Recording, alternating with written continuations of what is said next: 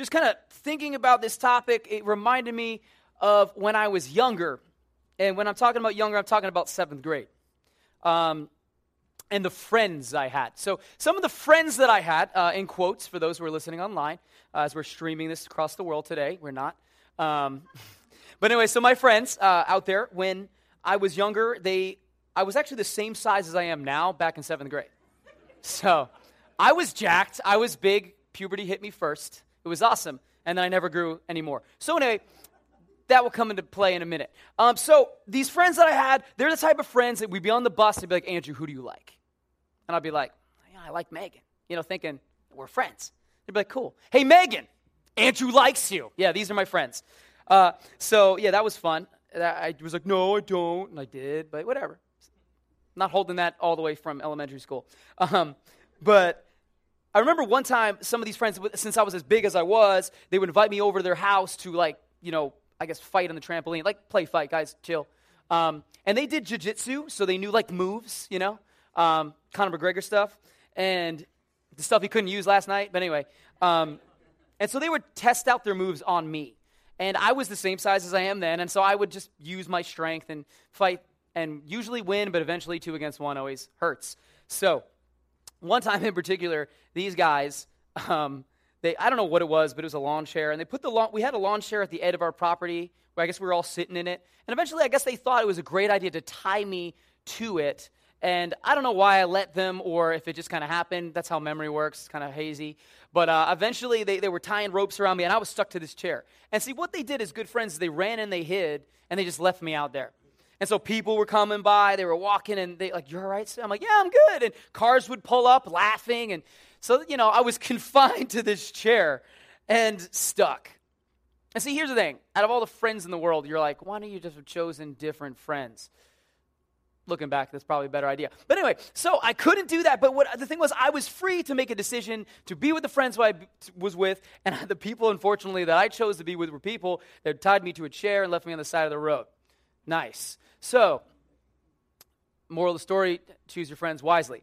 But what we've been talking about here in this series is we've been talking about, though we have freedom, we can sometimes submit ourselves or make choices that kind of confine us. We kind of get stuck. Maybe it be a struggle, or maybe it might be a pursuit, a endeavor of okay, well, these people have all these material wealth, and I want this. Or, hey, you know what, these people look like they're having a great time. I want to live like that. And though we are free to choose how we want to live, we can sometimes choose a path that gets us confined.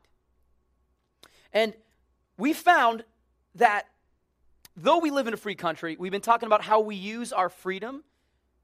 It matters. And see, the problem is that our culture kind of pushes us to do as we please. You hear this around, you're like, you hear people say, hey man, do whatever makes you feel good. Go ahead and do it. If that makes you feel good, you go do it. And that's what our culture kind of pushes us to the edge, to live how we want, to eat what we want, to do what we want, to sometimes say what we want. And we can all admit here tonight that not always doing whatever we want brings freedom. We kind of looked at culture last night, and we would look past culture's veneer, because culture has a veneer.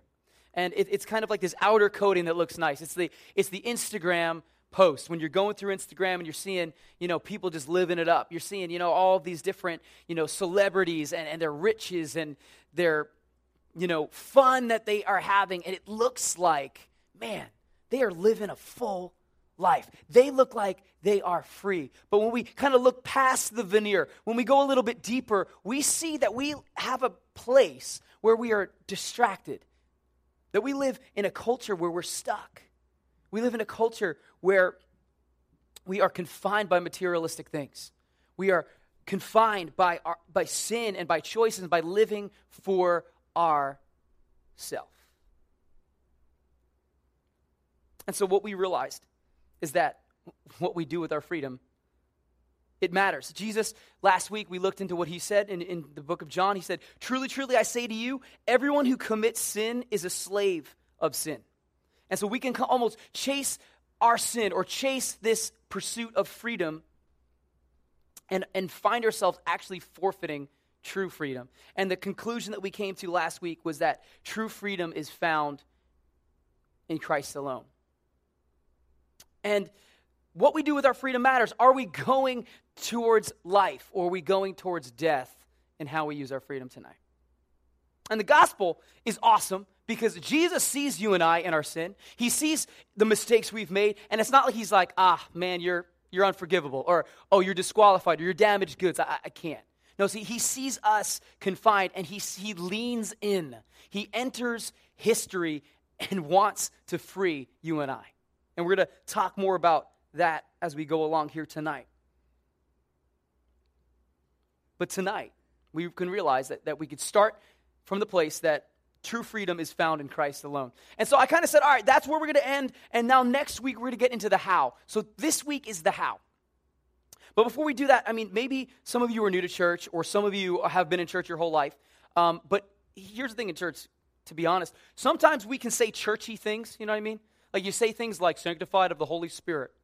And people may have no idea what that means. So even as a pastor, I'm going to be straight up honest with you, this happens sometimes. When people find out I'm a pastor, we get a lot of ranges of responses that are phenomenal. Some of them, people are really like creeped out and they walk away, or some of them are really excited. In this case, someone was really excited. Like, oh, you're a pastor. Like as if they were like, looking for me. I was like, yeah, okay. And I'm like, yeah. They're like, oh, at a church? No, at a graveyard. Yes, at a church. Okay. And then they ask this question, is it a spirit-filled church? I don't know if this is a trick question, because here's the thing. If I say spirit-filled church, what am I agreeing to? Like, I don't necessarily know what you mean. If I say, yes, it's a spirit-filled church, are you expecting, the chandeliers and people hanging off it and going wild? But if I say no, like, no one's like, yeah, no spirit here. We don't just like to be dry as possible. Like, so I don't know what to do sometimes. So sometimes these words, or like, one time someone looks at me and goes, oh, do you love the Lord? Do you love him?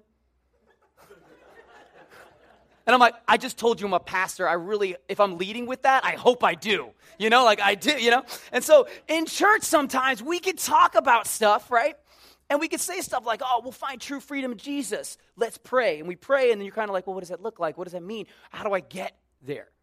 And so to the best of my ability, tonight I want to just look at two portions of Scripture. Typically what we like to do is we like to chomp down on one and really dig in deep. But tonight, for just the sake of this conversation, we're going to go into two different snapshots of Scripture, so to speak. And I believe that we can grab what it looks like to kind of walk in true freedom. I'm going to do my best to make it practical. I'm going to do my best to make sure that it makes sense. So tonight we're trying to answer the question, what does freedom in Christ look like?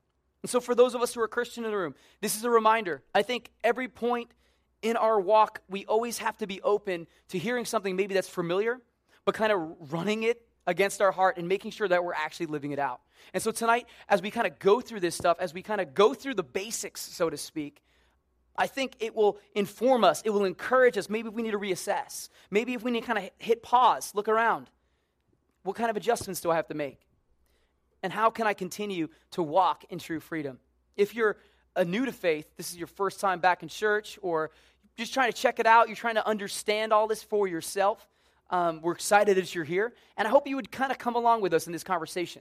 A lot of times Christians are known for what they don't do. But I hope tonight that as we begin to discuss kind of why certain things are like that, but also why we live the way we live, I hope it would bring some understanding and, if anything, encourage you to look into God deeper for yourself. And so, like I said, we're going to be in two different portions of Scripture. So the first portion of Scripture that we're going to start with here tonight is John chapter 12.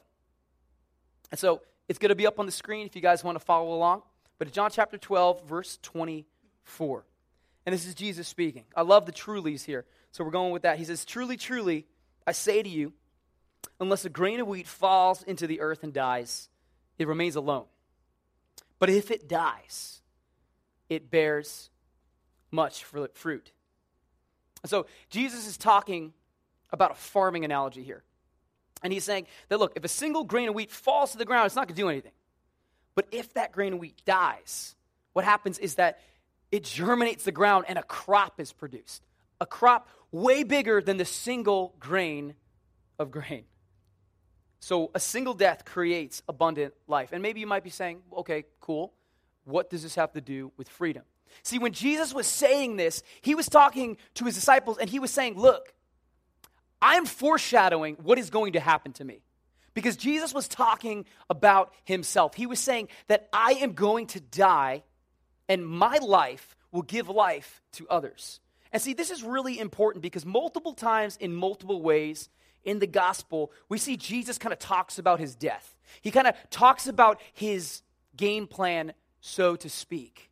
And this is important because if the fact that he talks about it so much, it gives you and I insight to the fact that it was the plan all along. It's not like Jesus got to a point in his ministry where he realized, wow, these people are going to put me on a cross. Hey, guys, make this cool when I'm gone.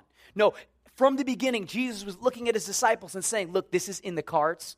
This is part of it. I'm going to die, and it's going to bring life. And so what we start seeing here is that Jesus came to take away my sin. He came away to take away yours, to destroy the work of the devil, to buy you and I back. That his death, like a grain of wheat that dies, produces abundant life. And so Jesus wants to take your guilt tonight. He wants to take your shame. Maybe you know this, but maybe sometimes we kind of we do things in our life and we almost ostracize ourselves from God. But tonight maybe it's just kind of, holding yourself up to his love and remembering, hey, he wants me. He wants to take my guilt. He wants to take my shame. He wants to help me walk through what I'm going through here tonight. And so when we accept Jesus' offer of freedom or his salvation, we're forgiven and we're empowered. This is why last week we kind of came to that conclusion that true freedom is found in Christ alone. So tonight, basically, we have to realize that the doorway to freedom is, in a sense, John 3:16. Those who believe in me will have what? Have eternal life. And so before we can even walk in freedom, we need to, and here's our first kind of point of the night, is accepting and embracing Jesus' gift of salvation. That as we walk in freedom, the way we do that is by accepting and embracing Jesus' gift of salvation. John 3:16, when it says believe, it's not just saying, hey, let's just believe. Like, oh, I believe that he's a good person. Or I believe, that this stage can hold me up. But it's more of a call to action. The word believe in the original Hebrew that it was written in was referring to a call to action, meaning not only do you just believe it in your mind, but you follow it with your actions. And so as we walk in the doorway, we're accepting and we're embracing Jesus' gift of salvation. But as we believe in him, it calls us to action. And so the next set of verses will kind of begin to unpack that idea. In verse 25, he says this, he who loves his life loses it. And he who hates his life in this world will keep it to life eternal.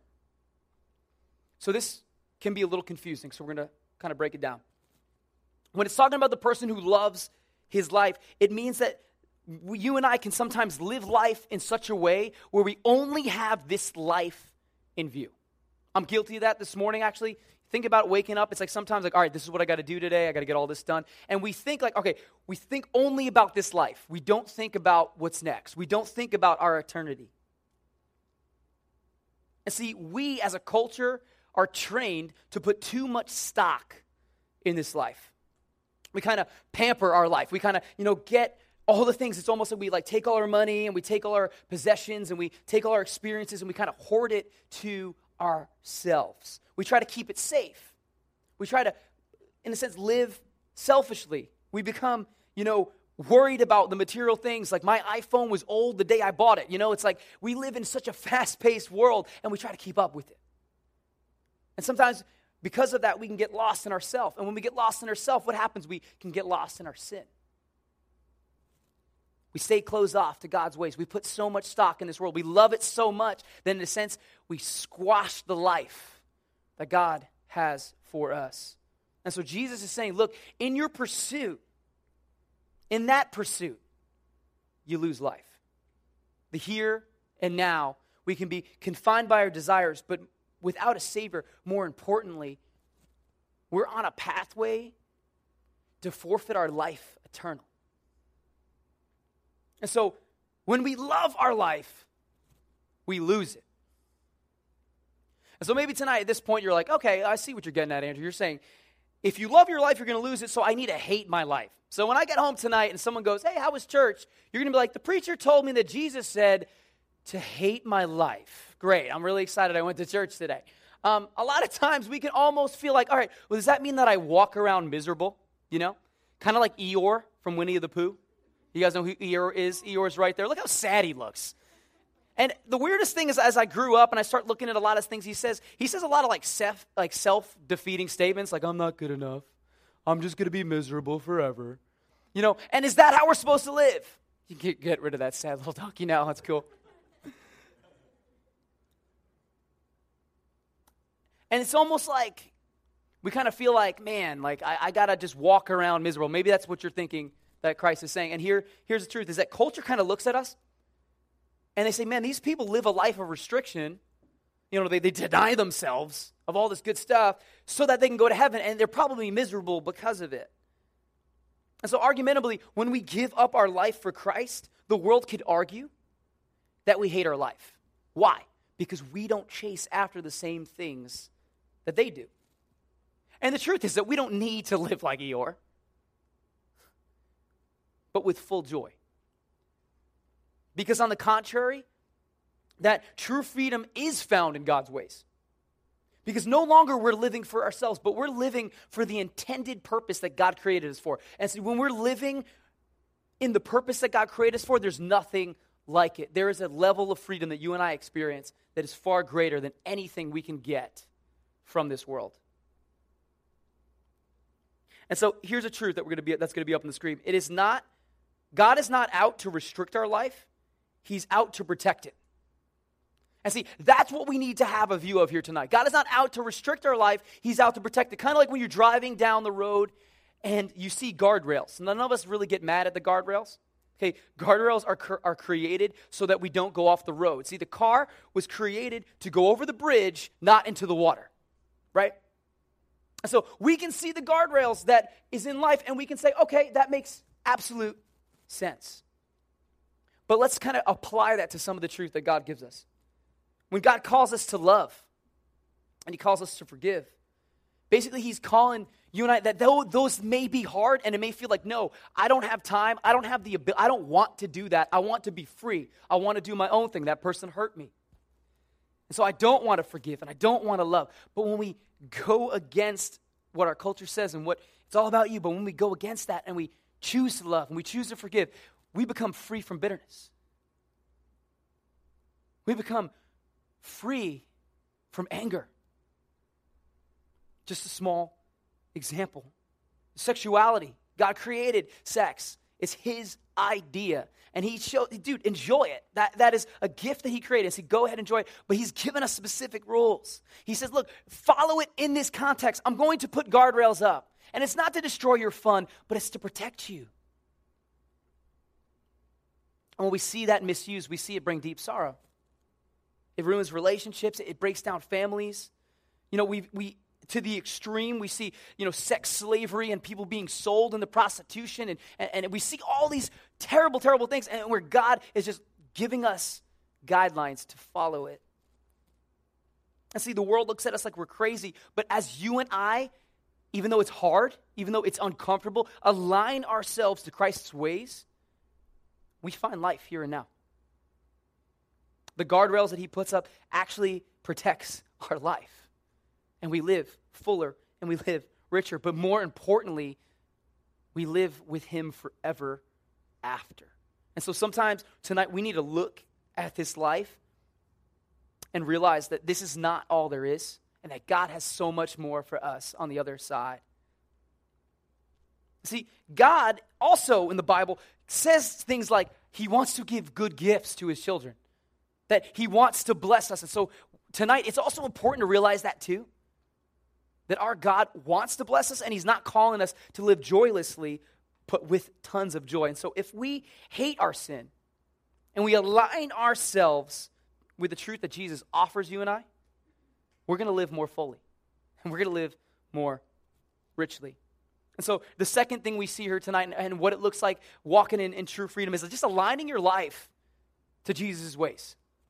Aligning your life to Jesus' ways. And here's the thing, we will not ever do that perfectly. But as we do that to the best of our ability, we have two things working for us. One, Christ is with us. And the second thing is that it actually works. It actually works. And so we're going to go to our second snapshot here tonight in John 15. And we're going to start in verse 12. We're going to go ahead and dive into the next couple of things here. John 15, verse 12. This is my commandment, that you love one another just as I have loved you. Greater love has no one than this, that one lay down his life for his friends. And so Jesus is just kind of coming out here and saying, love one another. I'm giving you a commandment. So these people should know that, but here he is again reminding them to love one another. And so we begin to see something like this, that living in freedom is equivalent with living a life characterized by love. Just going to read that one more time. Living in freedom is equivalent with living a life characterized by love. And so our culture kind of gives us a me first approach to this.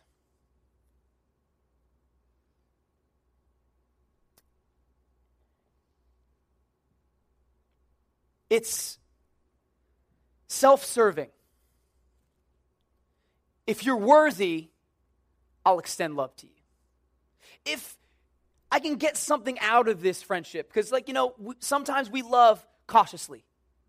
And so, hey, if I'm going to get something out of this relationship, then man, I'm going to love that person because I know that they'll help me in this area. And so our life as a culture can encourage us to love, in a sense, selfishly.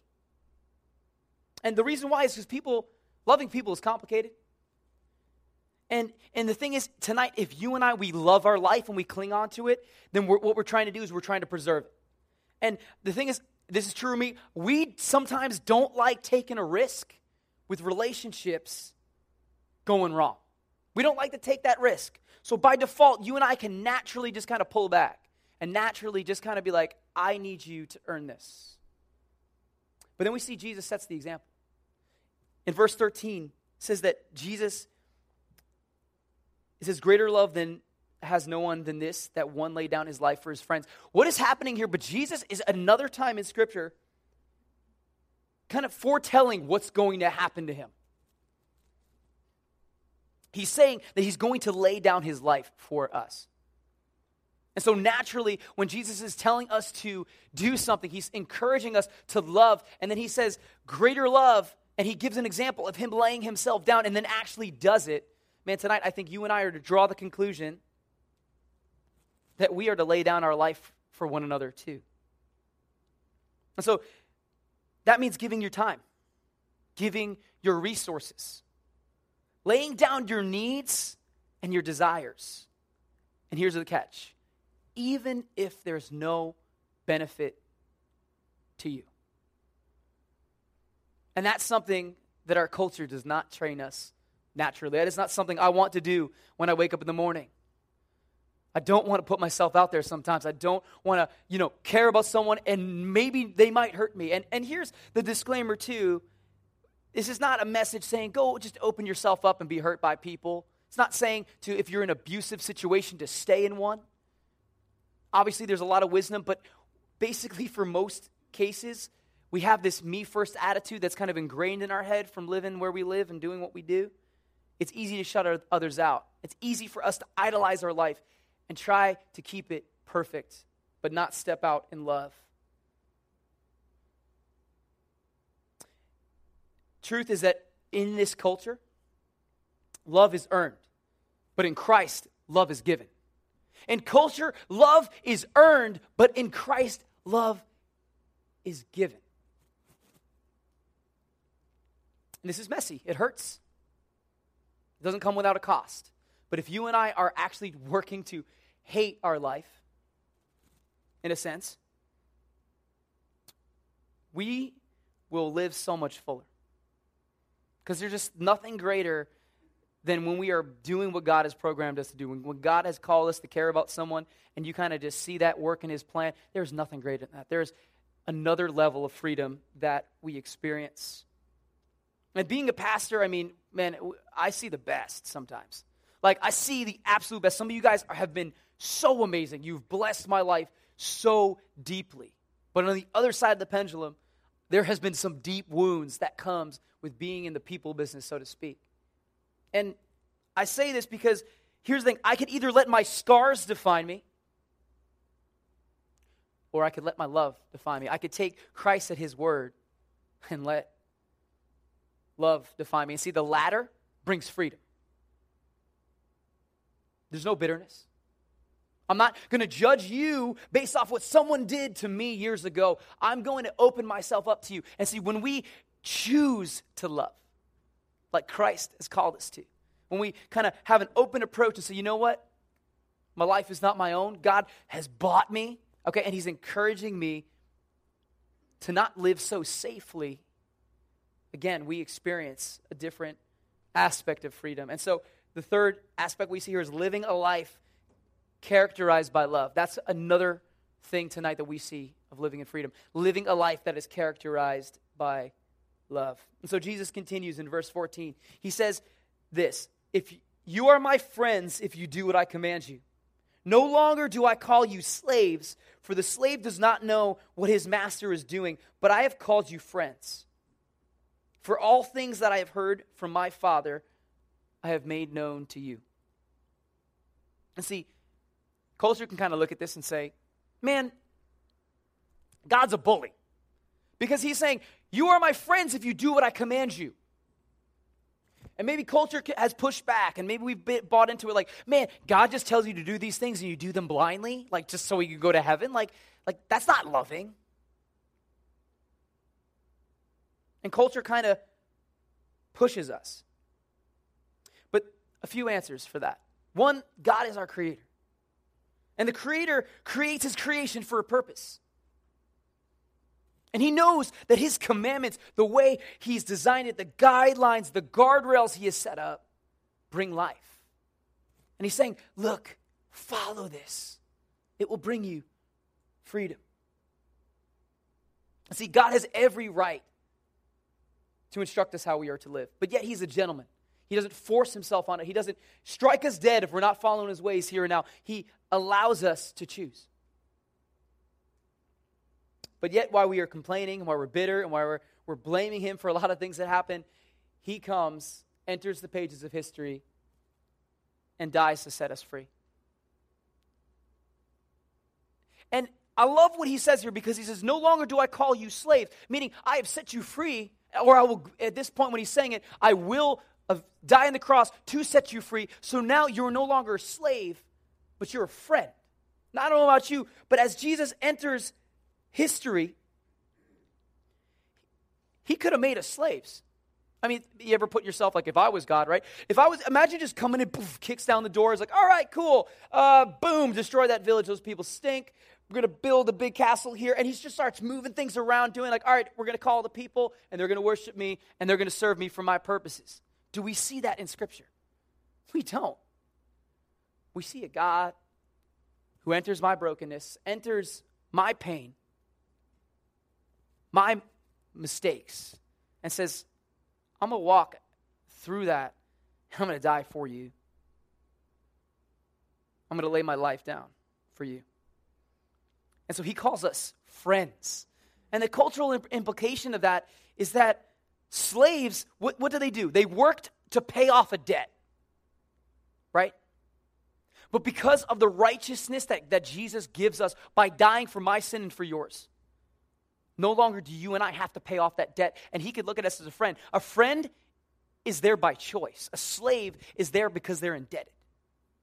And so we begin to see our relationship with Christ change. Verse 16. You did not choose me, but I chose you, and appointed you that you would go and bear fruit, and that your fruit would remain, so that whatever you ask of the Father in my name, he may give you. This I command you, that you love one another. And so Jesus starts off this part saying he chose us. Why is this important? Because we often live like the slave trying to work off the debt. We can make it so much about our performance, about earning God's love, when God's like, look, I died for you. I paid that. Walk in it. The fact that he chose you and I despite our flaws means that you and I can love him fearlessly. That when we mess up in our day-to-day walk, that we don't need to be like, oh man, I got to run over here. I got to earn my way back. But no, we need to live in that freedom knowing that he's forgiven us already. The hardest person to forgive in this world is ourselves. Joey spoke that a couple weeks ago in our youth group, and that's just stuck with me because a lot of times we hold ourselves back. We hold ourselves to this deep level of content for maybe some of the sin that we've committed or things that has happened when Jesus just said, I'm here to set you free. And not only do I want you to be free from those things, but I want you to bear fruit. Maybe you're sitting here like, okay, that's a churchy thing to say, bearing fruit. Like, what does that mean? It's an analogy, so think of it this way. So kind of like an apple tree would produce fruit, okay? As a Christian, we will produce a true Christian character. So if I'm bearing fruit in my life, and if you're bearing fruit in yours, we will look more like a loving person. We will look like someone who wants to go that extra mile. Someone who gives grace to people. Why? Because grace has been shown to me. Grace has been shown to my sins, and so when you sin against me, if I'm bearing fruit, then I'm going to show you the same grace. Maybe we're more patient. We are more like Jesus would be. And see, this is something we see growing in our life. Kind of like, it's not like you see an apple tree with no fruit, you wake up the next morning, boom, these huge apples. But what? Fruit takes time to grow, and likewise, our faith is the same way. And so, our deeds don't earn us forgiveness and freedom. Jesus already earned that for us. But because of that, when we're walking in true freedom, what's happening inside me spiritually that God is doing will show itself in what I do. And that is the fruit that you and I bear. You know, and I kind of wish that I can just kind of like say a prayer and be like, God, can you make me perfect forever? And he'd be like, yeah, dude, and then I'll be great. You know what I mean? Like, don't you ever wish that? Like, you just wish that you'd be like, boom, all right, you're going to be patient with everyone. But then you're waiting in line, you're like, I'm not patient. You know what I'm talking about? You're like, oh, he raised his voice. Yeah. Sometimes I just wish, like, can you just rub out all the mistakes, like, and we could just be perfect, right? But the life of faith here tonight, guys, it's not a one and done thing. It's not like you say a prayer and that's it. It's a process. It's a beautiful process. And see, you and I, we're always growing. Jesus is not waiting for us to arrive at a certain point before he's like, oh, now you're a Christian. But it's a process. And the freedom that we have in Jesus, he's the one who empowers us to do it. And so the last and final thing that we see here tonight that we're talking about is as far as what it looks like to walk in freedom, we're going to see seeing a fruitful return in your life. You're going to see a fruitful return in your life. And maybe you're saying, well, why should I do this? And I just have one last scripture as we wrap up here tonight. In John 15, verse 11, Jesus kind of gives us the inside scoop as to why we do all of this. In verse 11, it says this: these things I have spoken to you so that my joy may be in you and that your joy may be made full.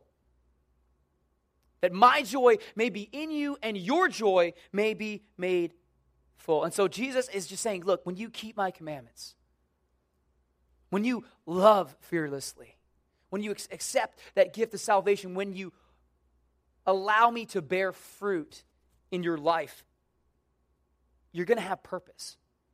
You're living for the purpose in which God has created you, and there is nothing like living in the purpose of the Creator. Your joy in that moment will be full. And when I think about the word full in my life, it sounds a lot like free, doesn't it? And tonight, you may not remember every single bullet point, but I hope wherever you find yourself in life, wherever culture pushes you, that you'll remember this one statement. It's this: choose and walk in Christ's freedom. Choose and walk in Christ's freedom. Whether you've been a Christian for like 10 minutes or 100 years, we will always be tempted to follow the current of the world, to just kind of see the Instagram highlights and say, man, this is how I want to live. That guy deserves that, so I'm going to lash out in anger. I'm going to respond this way because that's how the world would, and that's what I want to do. But man, when we remember this statement, we say, I want to choose, and I want to walk in Christ's freedom, we will see our lives much fuller. And so, how do we do that? How do we do this? I just want to quickly just hit some practical application, and then we're done. So for the first one, accepting and embracing Jesus' gifts of salvation. Tonight, just accept Christ's gift. Keep coming back to church. Keep asking questions. Again, we have the evidence CD set for you. That kind of explain why we take Jesus at his word. Grow in your faith. No question is a dumb question tonight. Jesus is not afraid of your sin. He destroyed on the cross so that you can come near to him. And he's not expecting you to be perfect. Why? Because a Christian life is a process, and we grow, and it takes time to grow, and he gets that. And so do we here. So I hope tonight, if you're saying, man, I just want to accept Christ as my Savior, I want to walk through that door, that tonight maybe you would come up, receive prayer, or you would talk with one of us. We'd love to encourage you in that. But keep coming back. Keep asking questions. Number 2, aligning your life to Jesus' ways. And this often comes with some fear. All right, well, if I have to change myself, right, then things are going to change. And we don't really necessarily like change. JP is a pastor at Watermark Church, and he said this about this aspect. He said, sometimes we need to change your playground and your playmates. Change your playground and your playmates. An example of this would be, maybe you find yourself saying something like, man, I always do something I regret when I go to the bar with those people. Then maybe tonight, don't go to the bar.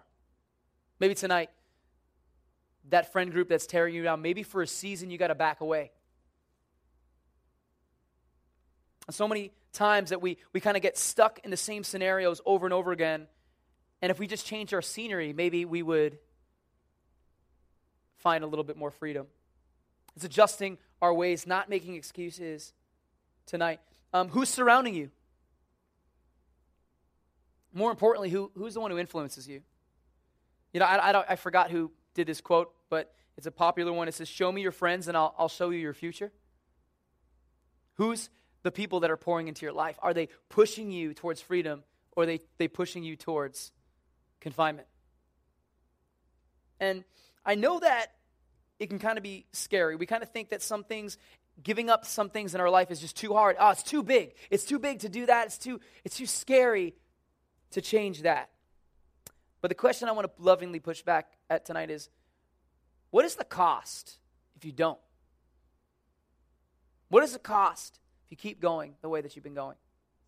Is it worth the cost of your peace or your freedom? The third one is living a life characterized by love. Man, maybe just remembering the grace that was shown to you by Christ. Show that same grace to others. Go the extra mile. So often we're like, someone asks us, hey, I need you to do this. And we just say, all right, I'm going to do those requirements and get out of there. But what if we went the extra mile for people? What if we saw someone sitting alone? We saw someone going through a rough time. We opened up our homes. We opened up our hearts. We made time for someone. You know what? Man, I'd rather just kind of hang out and have a good time and ignore that person's over there is upset. But what if we made time for them? What if we made ourselves available? That's how we practically start walking in that direction. And seeing a fruitful life return in your life. The fourth one. And this is as simple, but it could also be kind of hard, as just letting God work in your life. Maybe that means putting yourself in an atmosphere where you can learn, where you'll be challenged, where you can study God's word, where that fruit that Christ wants to plant in your life will slowly grow. But we all know that good things take time. The cheap things, they fade, they come quickly, but lasting things take a while to build. And I want to encourage you tonight to just keep walking in that. And so pray. Ask the Lord. Speak to him. Invite him. Kind of like you would talk to a person. Let's talk with God. And so tonight, whether you have known the Lord for a long time, or you're just kind of walking in the front door to this, I hope tonight that you would encourage yourself daily to choose and walk in Christ's freedom. There's no sin, there's no situation that can hold you back from what God wants to do in your life. You're not a mistake. The things you've done don't define you. They don't have to define you. That forgiveness exists in our Lord. And that's what He offers. And I pray tonight that we would remind our hearts of that, or we would walk into it for the first time. Let's pray tonight.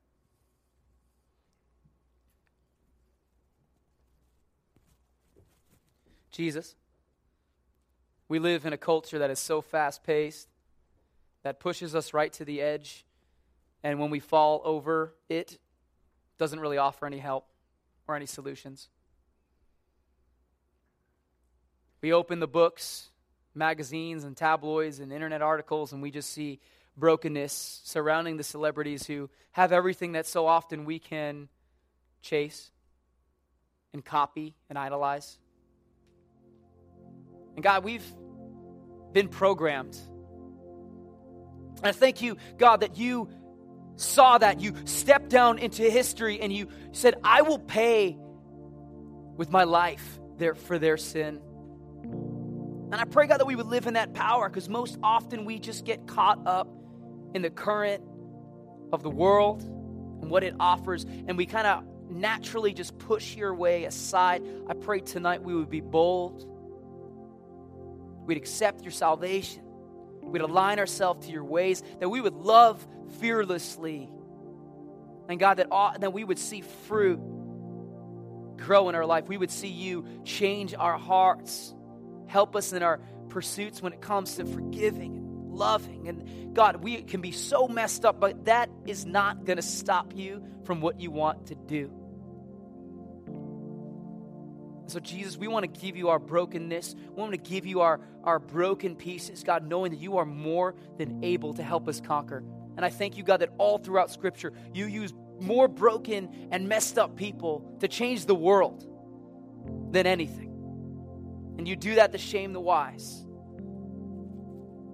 So God, I thank you that we can't even go through Scripture without seeing you use a broken person. So I pray for the person tonight that feels like they've been counted out, that feels like that they've messed up too much or they've gone too far. I pray that they tonight would know the potential that lives in you, Jesus. That you are pleased, that you would go to the cross for them if it was only them. And that they would live in that freedom.